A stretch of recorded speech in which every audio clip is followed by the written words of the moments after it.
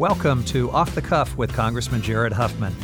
As a representative for California's 2nd Congressional District, Off the Cuff is my opportunity to talk with you about important issues and to introduce you to interesting people from the 2nd District and beyond. It's unfiltered, it's direct, and it's honest. It's Off the Cuff with me, Congressman Jared Huffman.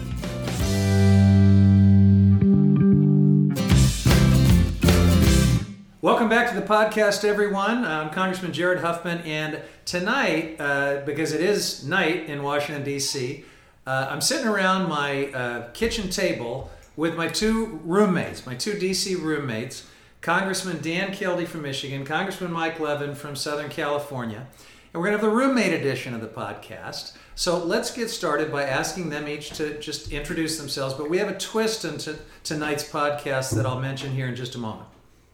Dan, who are you? I'm Dan Kildee. I am from Flint, Michigan, and I mention that once in a while. Yeah, quite. I represent the 5th District, which is Flint, Saginaw, Bay City, and up along the Lake Huron shoreline, really diverse district. Came to Congress at the same time Jared did. We came in together. We're classmates.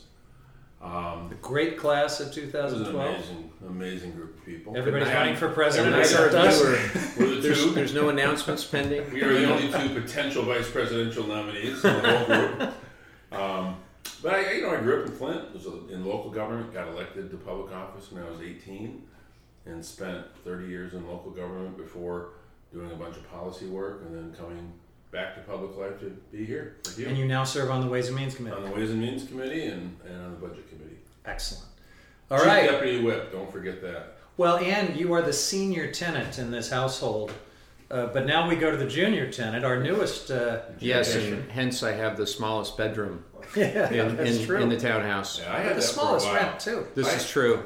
Mike Levin, Hi, freshman everybody. sensation. Tell us about yourself. Well, I'm honored to be roommates with you, Jared. And my district is in Southern California, and you too, Dan. Oh. Dan, for those that are wondering, Dan was waving his arms saying, what about me? So my district for 18 years was represented by Darrell Issa. Mr. Issa decided to retire. Listeners of my podcast are hissing right yes, now, but keep going. And we ran a very good race, and we wound up winning in a tough district. I love this job. I love the work that we do, despite it being kind of a crazy period. We all have to walk and chew gum at the same time. And my district is coastal Southern California, South Orange County, where I'm from, northern San Diego County, Marine Corps Base Camp Pendleton in the middle, UC San Diego, Scripps Institute of Oceanography, great district, and just incredibly honored to serve. All right, here comes the twist in tonight's podcast, because 3 members of Congress are about to hand their fate over to a member of the Capitol Hill Press. A stupid decision. A daily choice for many of Well, us. that's true too. So Matt Fuller of the Huffington Post is a veteran Capitol Press Corps member. He stalks the Capitol every single day. If you don't follow him on Twitter, you should, because he is insightful. He tweets at. What do you tweet at, Matt? MEP Fuller. You have a lot of MEP Twitter Fuller. followers, man. I've got some followers. Yeah. But you guys got some followers. Trying to catch up to you. We do. True. So Matt's from the Huffington Post, and we are just going to take this conversation wherever he wants to take it. He's in charge. Welcome, All right. Matt. Well, I'll tell you, you guys actually stole my first question, kind of. It's interesting to sort of talk in this venue, but I was sort of interested how you guys got to Congress. I know that's sort of a softball, but I always open with a softball. But just in like an elevator conversation, how did you get here, and sort of what drove you to Congress? I guess we'll start with you. So this is Mike. I've been involved in Democratic politics in Southern California for a very long time. When Donald Trump became the frontrunner of the Republican Party and the nominee of the party, I read and researched a whole lot about him, and I felt then, as I do now, that he represented something fundamentally different, a threat to our democratic institutions. And I decided that I needed to take personal action, so I did, and I worked very hard to try to prevent him from becoming the president and to try to help Secretary Clinton for, what it's worth. I think she would have been a great president. I was there in New York City, Javits Center on election night, And when we saw the results, I decided basically the next morning at the JetBlue terminal of JFK to look into this. I'd been approached about it before. I knew that it would be a tough race against Darrell Issa, who was the wealthiest member of Congress. But I thought we could win. He had nearly been defeated the prior year, and I felt we could run a really strong campaign. So eventually my wife, who was initially pretty reluctant, became the most important asset I had on the entire campaign trail. And we were able to pull off a great victory. But it was really about trying to protect our democratic institutions and trying to be proud of the government. But Trump was a big part of it for you. Oh, I wouldn't be here but for Donald Trump. No question about that. In multiple ways, probably, right? Very true. No, I would have been very content with the Clinton presidency and probably working on clean energy policy for her in some capacity, formally, informally, hard to say. But, I probably wouldn't be in Congress right now. Yeah. Congressman Huffman? Well, everybody in this podcast knows my background. I was an environmental attorney at NRDC, 6 years in the state assembly doing a lot of environmental policy work, and lo and behold, just as I was being termed out of the state legislature, our longtime member, Congress Lynn Woolsey, announced that she was retiring, and so that landed me here. Why do you stay in Congress, though? See, Why do I stay in Congress? Yeah, this well, is now that we're in best the show. well, Okay, now that we're in the majority, Matt, it's a much better job, and I'm beginning to understand the policy opportunities and the possibilities that, frankly, were rarely available to me my first 6 years. So it can be a very fun job, and fun is not the word most of us would use to describe this climate we serve in. But it's important and it's meaningful. Congressman Kildee? Well, I grew up in a family that was really involved in politics. Your uncle? My uncle was in the state legislature from when I was a very young child, and then. How many times a day do people still call you Dale Kildee? Down to about one a day. Okay. Which is great, down from 27. So he was elected to Congress the year that I was a senior in high school. And 5 months later, I was elected to the school board. I was involved in what we then called liberal democratic politics. I was a social worker, worked at an alternative newspaper that was owned and run by a guy who went on to make films. Michael Moore. And so he doesn't name drop the way he should. Right. Michael ran my campaign for school board. And, oh, really? Yeah. And so that really launched, then what was my local government career, and then fell into some work on urban regeneration and invented some cool ideas on urban redevelopment, land banking. Yep. And that was fun. I was in county government for 25 years. But then when my uncle decided to retire, I was really doing well doing policy work around the country, but I thought the moment had maybe passed because when I was 18 and I got elected to the school board, I was at the front of a line that was not moving. It was like the old days when you used to go to the bank and you get in the line behind one person thinking that was the fastest line, and then you realized it was someone with a bag of pennies. That's how I felt for 36 years. That was Uncle Dale. That was Uncle Dale. He had the bag of pennies. But then when he decided to retire, it took me all 10 minutes to decide I wanted jump to do in. this. It's just always been in your family. Yeah, and It's I always wasn't something you're sure. passionate about. And yes, Jared, why stay? I had made a very conscious decision to stay after Trump was elected. People leaned on Dan to run for governor. Yeah, Right. I've heard that rumor many times. ready to run, but with Trump's election, it felt like the certainty of fighting against a force that I thought was a really dark and evil force, and I use those words intentionally, made me decide, look, I can't give up a year of a campaign that would draw me away from that and sort of pretend I was holding this job. That this was a danger. He represents a clear and present danger to our democracy.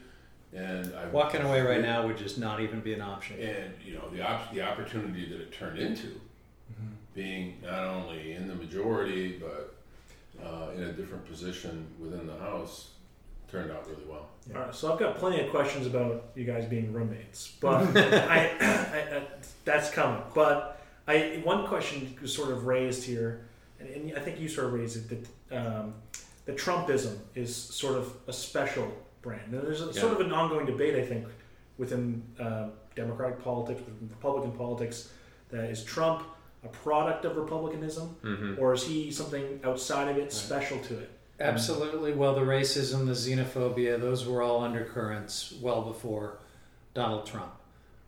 Frankly, the greed and the lack of empathy for our fellow Americans and citizens of the world.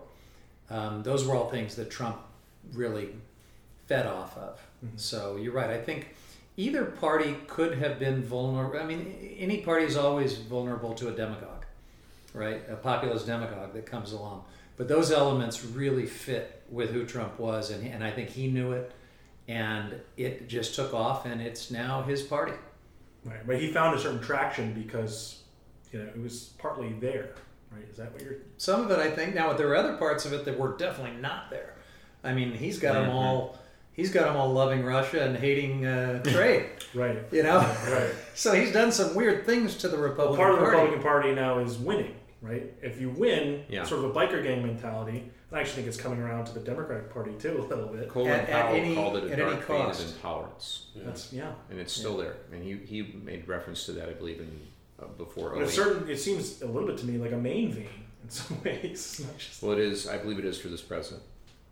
You want to give us the sort of in the middle approach here? Yeah, I mean, my district's a little Trumpy in a lot of ways. Right. It's an older district. What do voters, and I mean, in your district, you do have a lot of voters who still see something in Trump. Well, I think what they see, and this is where some of it's regional. In Michigan, I think was an important case.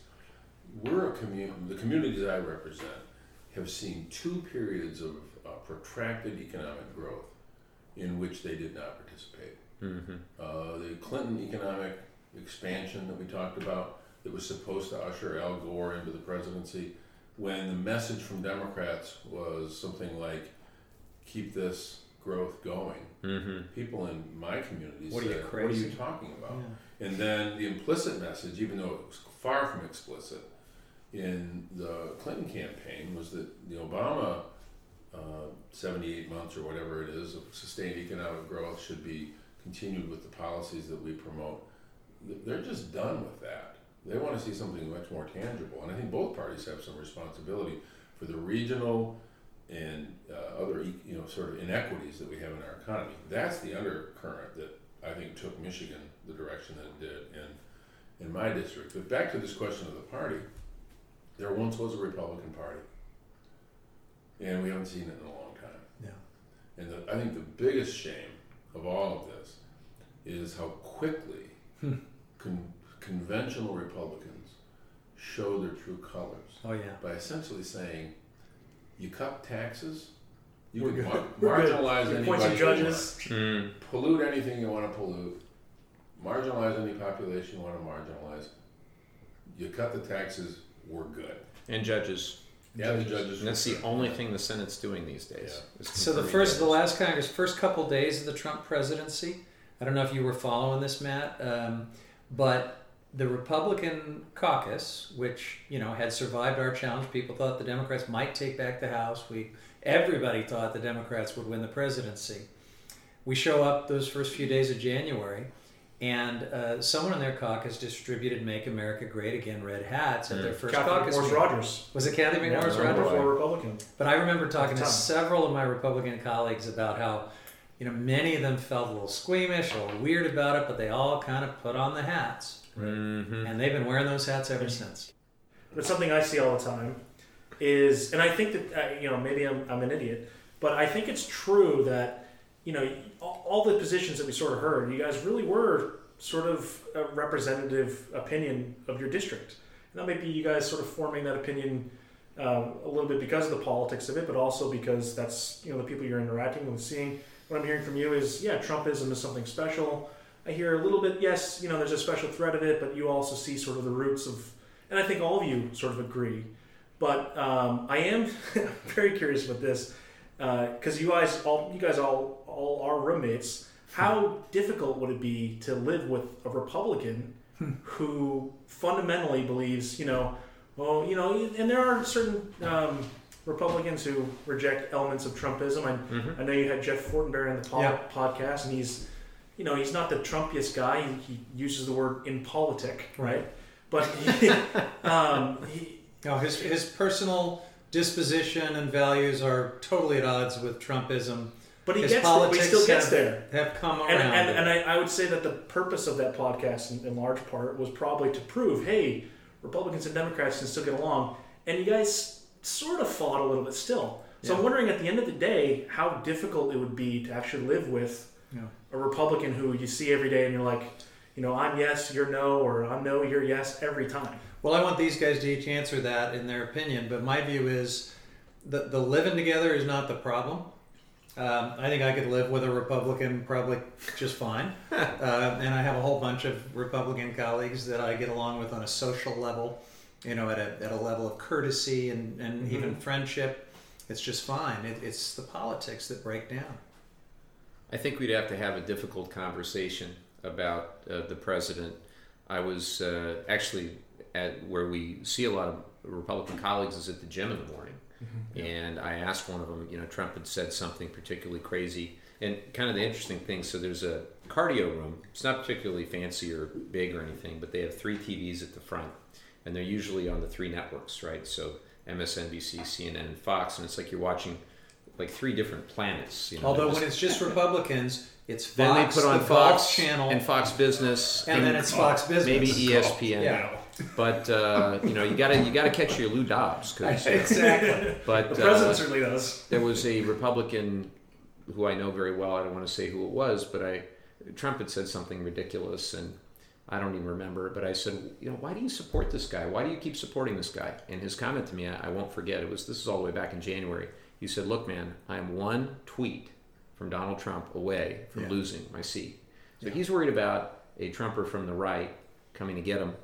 And that's his political calculus, and I think that's sad. Because I'd like to think that we'll all serve here for however long we can, and then we'll be able to look back proudly and know that we did what we did because we felt it was right, and that's kind of the measure that I always try to use. But never underestimate how much many members of Congress are motivated first, foremost, and in some cases entirely by self-preservation. Yeah, that's true. So single-minded seekers of re-election. By that logic, we'd all be better off if Donald Trump were reelected, because that would enable us to have a foil for the next several years. And Trump is deeply unpopular in our districts, particularly yours and mine, Jared. And that's just not how I feel. I would rather not have Donald Trump as president, not have anyone like Donald Trump be president ever again. Get somebody who I actually think is a person of integrity and decency back in the Oval Office, and if that costs us electorally, so be it. Yeah, I agree. So I mean, and this is something I hear a lot from my own conversations with Republicans. Privately, they will, and maybe they're playing me too, but privately they will sort of slam Trump, or they'll take sort of a. You know what? But I was going to mention this. But what does it count for? Not as much anymore. I also agree with that, because I remember at the very beginning, I used to get that a lot, and they've all come around. Well, no, there were some who would do that privately and then occasionally stand behind it. Remember Mark Sanford? Oh, that's right. He got primaried. And that district went to a Democrat. Yeah, I agree with you. A lot of those seats that were held by those members who found him so offensive are now held by Democrats, and there are a handful, and we don't want to throw them under the bus because we don't want to let them. But there are only a handful left.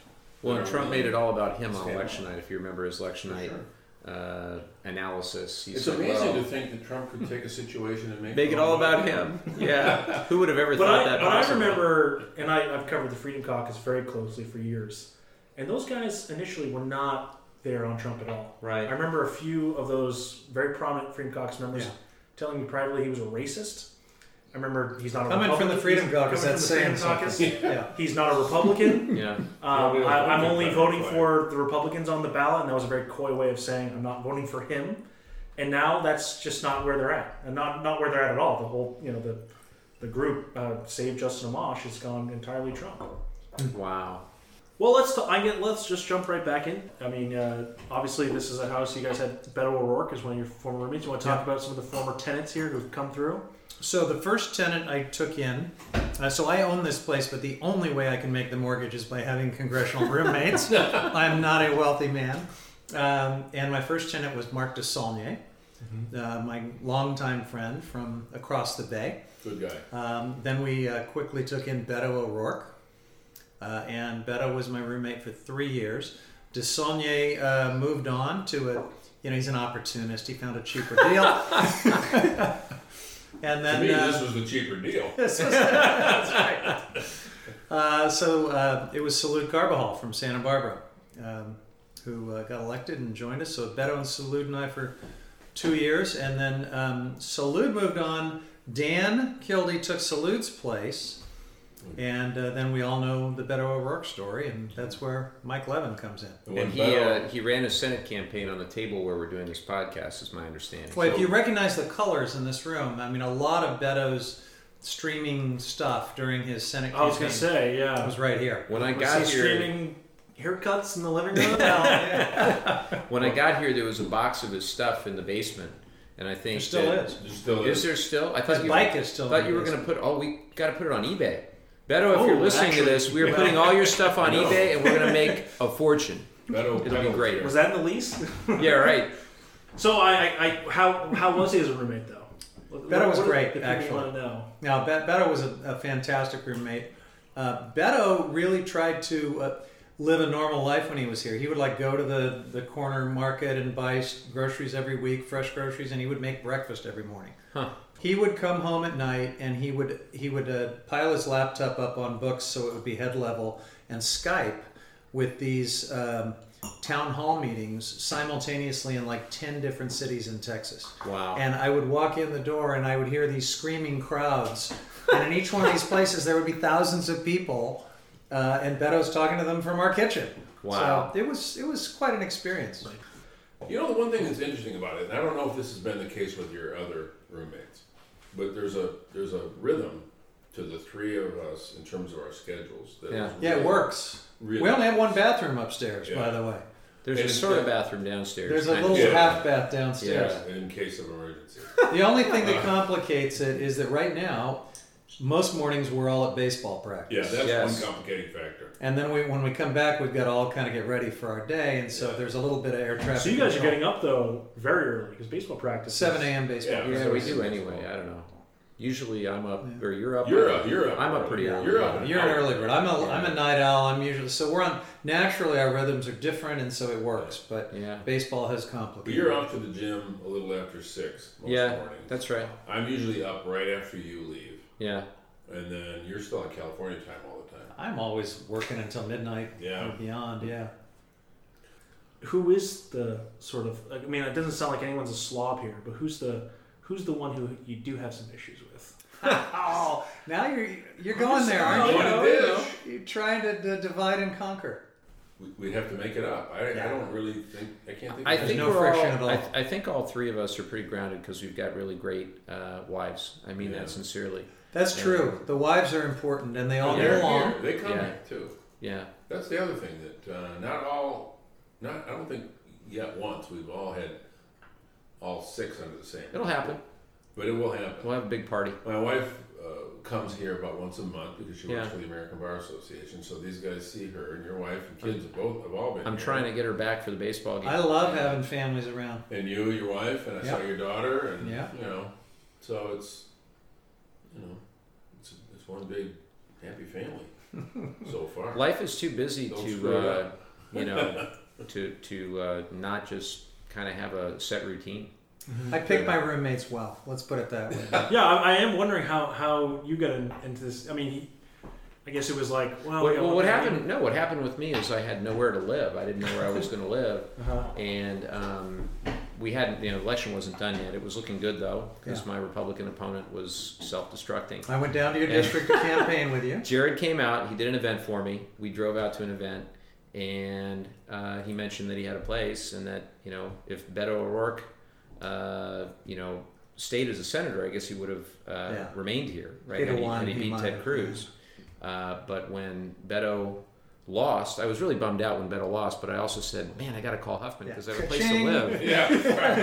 Get that lease. Well, DC real estate. I is had like- dibs on the bigger room, by the way. It's one of I the know you did. When DC you're a new real member estate of is Congress, ridiculous. actually figuring out where you're going to live is one of the most stressful things. Yeah. it is. Yeah. Because you don't have a lot of time, and it's a crazy market, and there's a lot of competition. Well, all the apartments around here are ridiculously expensive. Yeah. We make good money as a member of Congress. I live in a high cost area where our housing costs at home are expensive, and being able to have as little rent as possible while still having a nice place to live is really important. We get no housing assistance, contrary to what you might read No on the housing internet. assistance, and 60 to 70 members of Congress actually sleep in their offices, which I think is a horrible has that thing to ended do. now? We should No. talk about We're that. still doing it.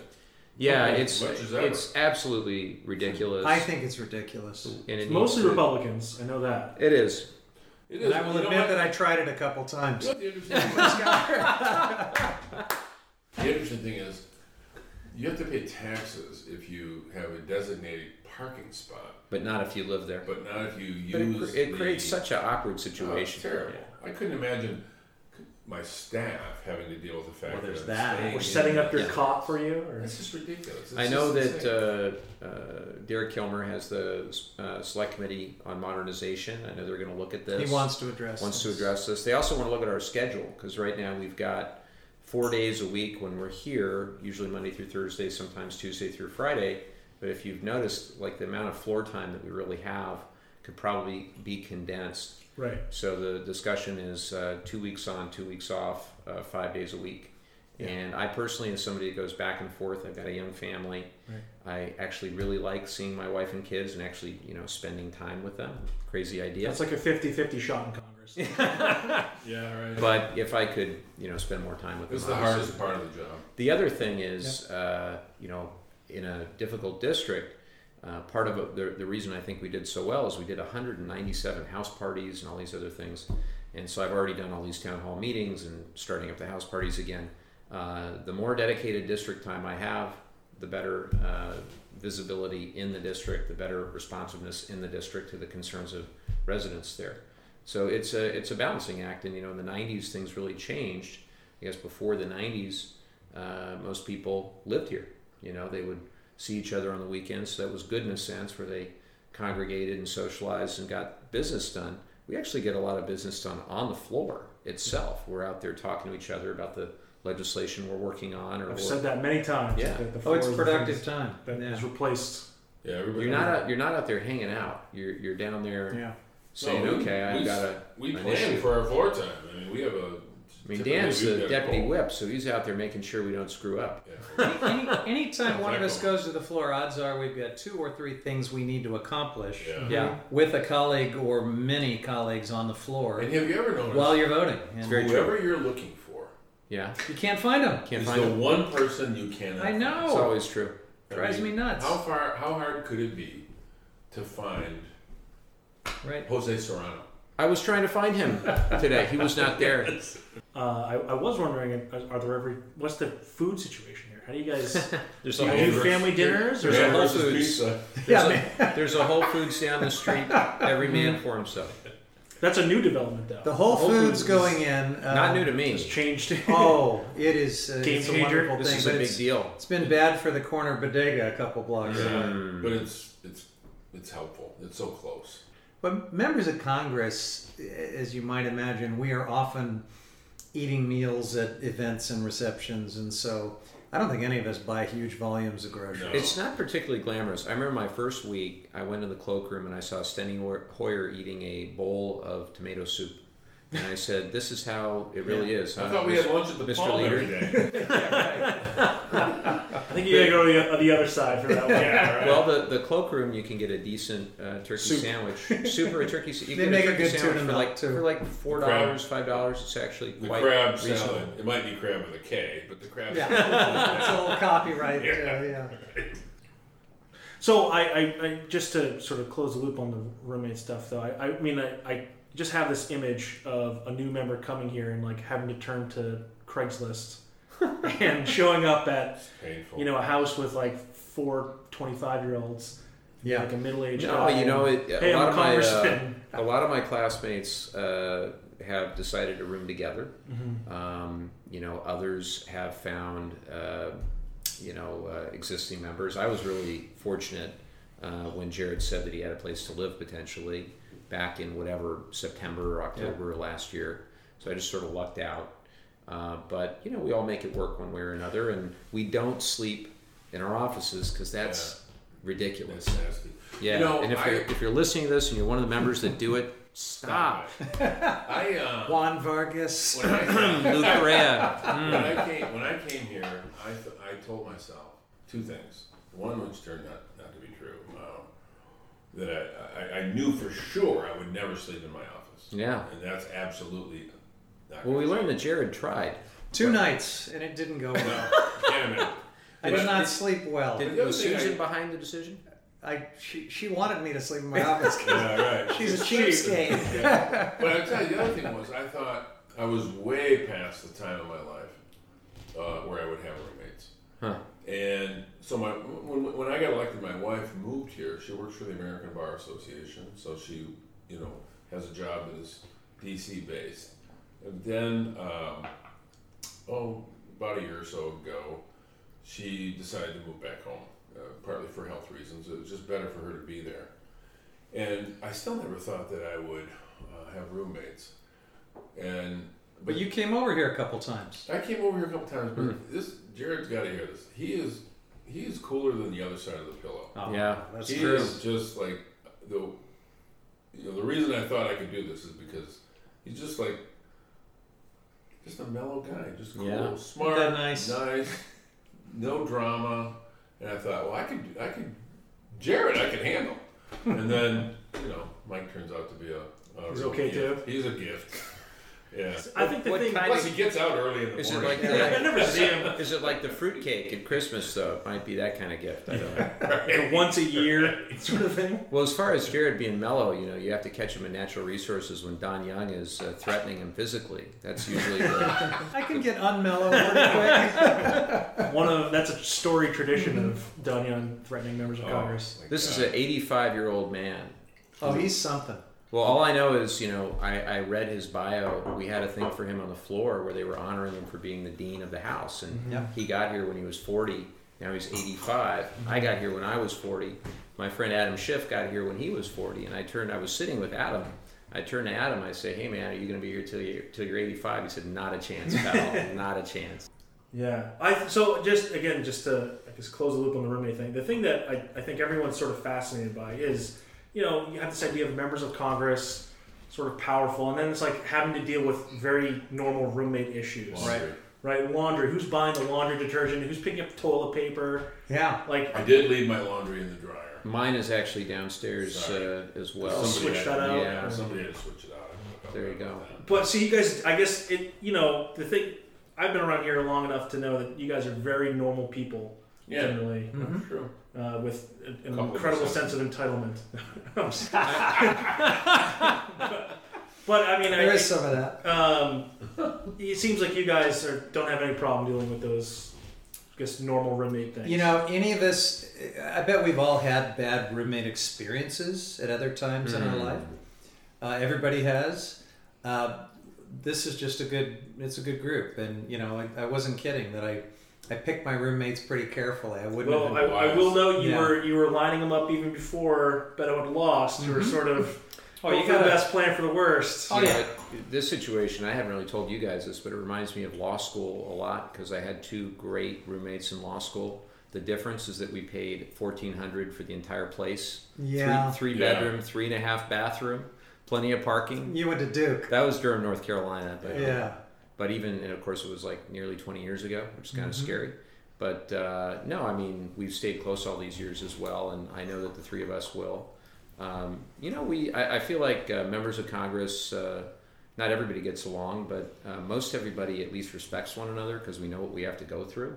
Well, we also, there are things we can check in with each other on because we trust each other and know each other better than most of our colleagues. There's value in that. Yeah. I mean, it's great to be able to, float some trial balloons with these guys. So, and I know I can trust them. So Yeah. that's nice. Well, Members need those relationships. These are my mentors right here, whether they know it or not. They are, and I watch them. You know, we're so much older. Like a sponge. Well, yeah. Well, I'm older. I'm the oldest. All right, well, let's talk just a couple substantive issues. While I have you guys here. we haven't been talking Substance? I know. You want substance? I know. With the last 5 minutes. Open another one. Yeah. Iran, obviously, I don't know exactly when this is going to air, but certainly this is something at the forefront. Right. I'll give Beto O'Rourke a lot of credit for this. He was someone who was very out there about we need a new AUMF, new authorization to use military force. That seems like an issue. I continue to think that this is a true both sides Barbara Lee fail. is spot on. Yeah. What does Barbara Lee say? Well, she's been leading that fight in appropriations every single year, and actually succeeded. A couple of years ago, had a bipartisan support on a new AUMF. The first vote. Only to have us all find out, I guess there's a special rule where the majority leader at the time, Kevin McCarthy, could yank that and change it. And all the current belligerence that's out there is it's a wild contortion to put it under the previous AUMF. Iran, there is just no relationship. Makes no sense. No relationship. But the administration's been building that case for a couple weeks now. I know they do. And But everybody sees right through it. Yeah. Sure, but we could say the same about Barack Obama. We've used the same AUMF, and I think in 14 different countries. Well, the difference was, to his credit, he was willing to have us bring forward a new AUMF. He invited us to do it. Huh. We're not hearing anything like that from the Trump administration. Even, I think, wrote one at one point. Yeah. But that was like dead on arrival. It was 2 or 3 years ago. I think it has a lot to do with just the congressional authority generally, too. Yeah. The atrophy of congressional authority and just the stomach for making the tough decisions on things like war powers. Yeah. I was encouraged with the resolution in both the House and Senate on Yemen, Sure. which the president vetoed. Kind of a zigzag process. Right, because Paul Ryan blocked a vote on as one of his Right. last acts. And then we had the whole issue with the NPR that brought it back to the House. But I agree that we need a new AUMF. I know that Tim Kaine has been working on it in the Senate as well. For years, yeah. I would love for that to happen sooner rather than later, and I think it can happen in this Congress. it needs to. No, I think Barbara Lee will succeed this year in the House, and then the pressure will be on the Senate. And When let's see what happens. And the only member of Pompeo- Congress to vote against the 2001 AUMF is Right. Barbara Lee. Yeah. Right. When Pompeo classified part of the Iranian military as a terrorist organization, and now, of course, the Boltons of the world are exacerbating tensions. Feinstein was on the phone, I guess, with the Iranian foreign minister the other day, and that was caught, where basically she said, look, they don't want a war. They're not interested in fighting a war. I'm very concerned, particularly if there are those who unnecessarily exacerbate conflict, who see a political or economic benefit. We just shouldn't be sending our men and women. Here's the thing, though. Nobody should believe for a second this narrative that the White House is putting out that, oh gosh, Bolton is the one that keeps taking us right up to the brink of war, and Trump's really conflicted and doesn't want to go there. Yeah. None of this happens without Trump's blessing. He knows exactly what's going on, and he's just leaving himself Plausible deniability. Plausible deniability. And the problem is it gets complicated because Iran is a bad actor. But we still have to acknowledge that the precipitating event was the withdrawal from the JCPOA. Yeah. That gave Iran, especially the hardliners, all they needed to make the case that America can't be trusted. A lot of people say, oh, it's just cowardice, right? It's the atrophy of Congress. And then you have another group of people who say, oh, I'll vote on, I think all three of you, I'll vote on a new AUMF right now. I'll repeal the 2001 authority. Yeah. I'll vote on a new authority. Yeah. But the problem is Republicans and Democrats do not agree on what that AUMF should look like. And which means that the country should not commit Exactly. the lives of our young people and the treasury. What should the default setting be when Congress cannot agree on the use of military force? Exactly Probably right. not using Well, military force. but the problem is you have a default setting of this overly broad 2001 AUMF that Well, no, you know, they might disagree on whether or not it's actually applicable to Iran, but the White House certainly has shown that they will use it for that purpose. So until you can sort of repeal that broad authorization with something new, you're never going to get. Well, let's hope we can. What we might also be able to do, even in these limited political opportunities, is circumscribe those prior AUMFs. No war here without congressional authorization. No war there without. And I'm hearing lots of conversations about doing that on Venezuela, on Iran right now. So basically, clarify that the 2001 AUMF does not extend. include these things. But I think it's problematic that the idea that the previous AUMF is a default to Whatever interpretation of any conflict that the executive wants to enter into that's part of the problem, because any new AUMF could be then treated in the same way. Now, if we did it again, it would be far more limiting language, but the fact is the language is pretty limiting now.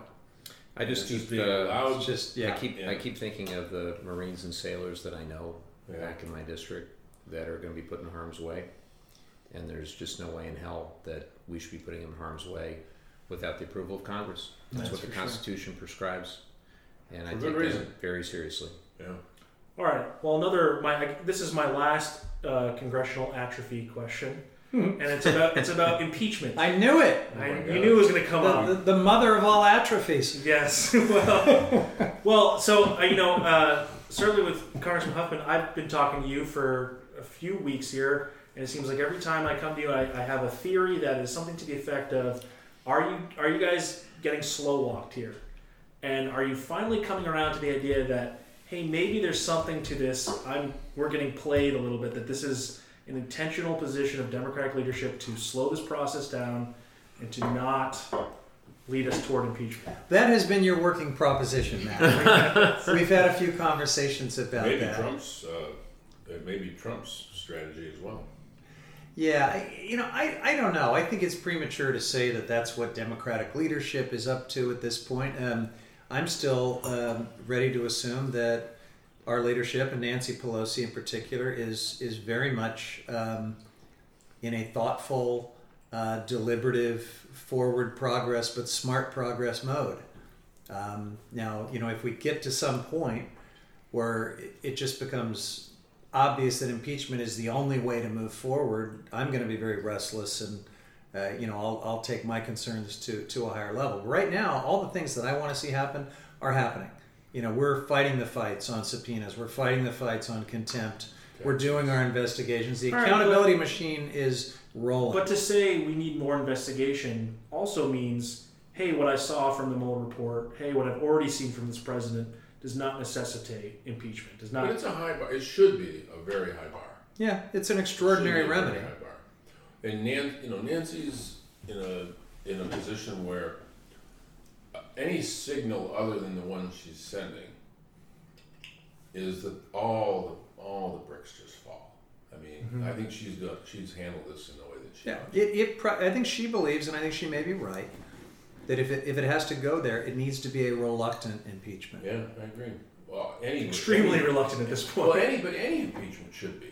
Any impeachment. But what I'm hearing from Pelosi is, okay, more investigations, and then that's sort of stymied by this blanket, we're not going to cooperate with subpoenas and testimony, and then there's this sort of middle of the road approach of, hey, we'll hold them in contempt, and then even today Nancy Pelosi sort of refuses to endorse the idea of contempt. You've had the William Barr. He's been held in contempt by the Judiciary Committee. Yeah, but now now we're going to hold off on a floor vote. That could be picking our battles. Under contempt. I think you got to be thoughtful about which contempt fight, which subpoena fight you want to take all the way to the mat, because we're going to make new law on some of this stuff. This will go, and we got to ask, where's the country on all this? Well, I think we got to bring the country along myself. Right, right. I think asking where the country, you always ask where the country is, but I think we got to lead the country. I think we got to lead the country. No, I agree with that, but the extent to which we are leading them is something that we can measure. Are they there? I think they're coming. But that's also saying that impeachment is, by and large a political process when you might think of it as a constitutional duty or as a... It's both. I think of it as a constitutional duty, not as much as a political issue. And I trust my friend Adam Schiff. Adam is a good friend, and I trust... Is he still in Congress? I thought he got kicked out. Well... That's the next season of A Handmaid's Tale. So, I took my oath January 3rd very recently, the first oath I've ever taken as an elected official. Take it very seriously. I didn't take an oath to protect and defend the Democratic Party. Right. I took an oath to protect and defend the country against all enemies, foreign and domestic. I take it really seriously. And I want to look back at my service in Congress when my kids are my age, hope I'm still around, and let them know why I did what I did or didn't do. And I want that to be driven by the Constitution and what's best for the country, not what's best for the next election or for my political party. That's for sure. But just speaking from your position, right? You're in an R+1 district. Yeah. I understand that there's a lot of suburban support for... My feeling is that the right politics are ultimately what's right for the country and for the Constitution. But that might not be true when, we do sort of know, to play a little bit of devil's advocate for Nancy Pelosi, you do sort of know the Senate's not going to impeach him. They're not Correct. going to remove him. So what? Oh, so I guess there's... I hear you, but he's not going to be removed from office, so... So, Matt, there's a couple things I would say. One is that as a rank-and-file member of Congress who does not sit on intel or oversight or judiciary, I have not seen anything that you haven't seen with regard to the Mueller report. There are a lot of redactions. I'd like to see as much as I can without violating any sort of grand jury rule or anything like that. Well, as the grand jury rule should frankly bend to our needs. Well, we have important work to do here, and the idea that we would somehow not be allowed access to certain things because of some grand jury rule, that's crazy.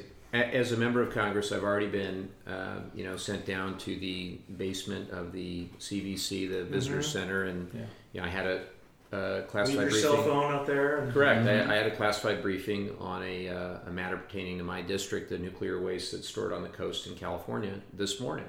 And those are important briefings. I'd like the similar opportunity to have a briefing on the unredacted version of the Mueller report. And I certainly get the need to see the unredacted report. Well, there's more than that. There's a number of things that are in that report that are redacted that I'd like to see. I'd also like the opportunity to understand why Mueller refused to reach a traditional prosecutorial judgment, because he doesn't fully explain why in Volume 2 of the report. I read the report back to forward and back twice, and he talks about... Does sort of lead to the OLC portion, right? But he doesn't explicitly state that. There's also the issue of Article 1 versus Article 2, and he certainly puts in some bits about Congress's authority. Correct. Why did he not reach a traditional prosecutorial judgment? Because when I look at the 10 times where he says Trump impeded the investigation, I think 4 of them, Adam and others think 5 of the 10. At least certainly 4, a few of them, right? 4 meet the 3-part test for obstruction. And so why then not reach that judgment? So I want to know the answer to that. And then moreover, I also want to know about things that aren't in the Mueller report, because those weigh in to a decision as a rank and file member of Congress whether or not we move forward. Well, when you say that, and I totally get you. Yeah. But you're saying, I assume that one of those instances of obstruction of justice for you was the Don McGahn stuff. That, we need to hear from him too. And that's not redacted at all. We need to hear from him too. That's half the report basically. A lot of substance was not redacted. There are other things that were. I want to know what those things were. And I'm, as we often are, we go down to a SCIF and we read, and we're not allowed to keep the notes. We have to keep the notes in the SCIF, and that's what we do. That's what we're supposed to do. And I also want to know about those main things other than the potential involvement of Russia in the election and the potential obstruction, where there significantly issues of concern to Congress and could be considered impeachable offenses, things like emoluments clause violations, things like his financial entanglements, the president's financial entanglements with with Russia, with Deutsche Bank. We're going to need to get some why information. is it Dan that is we still, taking care of that at the Ways and Means Committee. And then to Dan, why is it that we still have not seen this man's tax returns other than those that have been leaked to whoever got him? Let's come back to your, I think it was a rhetorical question about, the Senate will not vote to remove him from office. This one kind of drives me nuts, because when you hear things like that, and when you also hear, some public opinion poll where a question was asked in the abstract, do you like impeachment or not impeachment? Public opinion is not static. The political direction of the Senate is not static. These things change. They changed in Watergate as the story was told during the course of impeachment hearings. There's every reason to believe, I think, they changed very dramatically. Yeah. And so this is why I come back to our obligation, not just to take the temperature of the American people, but to kind of create some of our own weather here. This is where I'm deeply concerned about the future of journalism, and regardless of what we learn, the way it will be reported and the way it will be absorbed by the American people.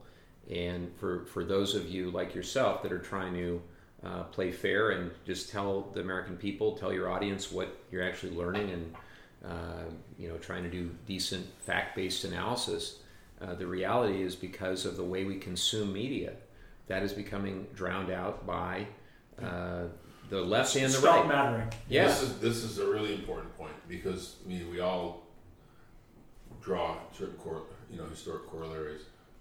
The Nixon situation was dramatically different in that Nixon's efforts notwithstanding, the way the very good reporting that was done by the Washington Post and others was consumed is dramatically different than the way news is being consumed. That's a good point. Yeah, well, Woodward and Bernstein would be a one-day story, and there was no Fox News in the 70s for Richard Nixon to on one side. Well, but the economy's humming. It's amazing to me. But let me ask you a question, Matt. Sure. Because I think one thing that you could imagine our Democratic leadership worried about is if we start into that official impeachment process, it's the only thing the media will talk about. Mm-hmm. And all of our efforts to lower prescription drug prices and to work on infrastructure and to do election integrity and everything else that we promised we would do won't even get a mention. I think that's partly fair. Does the media... It's already happening. Does the media have the ability to walk and chew gum if Congress tries to walk and chew gum? I say this all the time, that Congress is the best covered institution in the world. And it's not just the Huffington Post covering it or the New York Times. There's Stat News, who's going to cover the hell out of any drug pricing bill. Mm-hmm. Certainly we're interested in drug pricing stuff. There's a huge hearing today. But a lot of what we've done, HR 1 through 10, has not received the type of coverage that I think is appropriate. And you could make the argument that they're messaging bills, but they really shouldn't be messaging bills. In many cases, they're the only reason they're messaging bills is because of the Senate. And because of the president. Well, the president too, but the Senate. So there are a lot of things as we cover, as you cover the story of Russian interference in the election, past, present, and future. There are a lot of elements of HR 1, as an example, that specifically would address future foreign interference in our election. And if anybody on the other side is being sincere about wanting to address foreign interference in our election, they ought to at least hold a damn hearing. They don't have to vote for the whole bill. Just have a hearing on that issue, on foreign interference in our election and what we're going to do to address it. The Senate, Mitch McConnell the other day said we all need to move on. Well, meanwhile, they haven't done anything. They vote on judges. They haven't voted on anything in the Senate of substance in months. It's reported. It's pathetic. But it's reported, but it's not, I think, well absorbed. The extent to which the United States Senate is complicit in this Trump dysfunction that we are. The Senate right now is a legislative wasteland. It's self-described by Mitch McConnell, a legislative graveyard. Yeah. Well, I'll give you the final word from the off the cuff. Well, my final word. I'll invite all of you to give your own benediction to this gathering. I'm grateful for two great roommates, a great staff, and for our friends in the press. I say this with all seriousness, this has been a weird time for us in politics and in Congress. It's been a weird time for us. Exactly. Yeah, you have been pilloried and vilified and threatened existentially in ways none of us could have imagined even just a few years ago. So thanks for what you do, even when you're letting us have it. Well, thanks for having me on, and it was a fun discussion. You're not the enemy of the people, just for the record.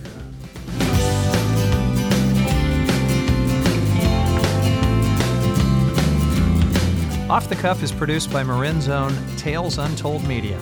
Our music is also local, provided by Temp Love. Don't miss out on future episodes of Off the Cuff. You can subscribe to the podcast in iTunes, SoundCloud, or wherever you like to listen to podcasts. Just search for Off the Cuff with Jared Huffman.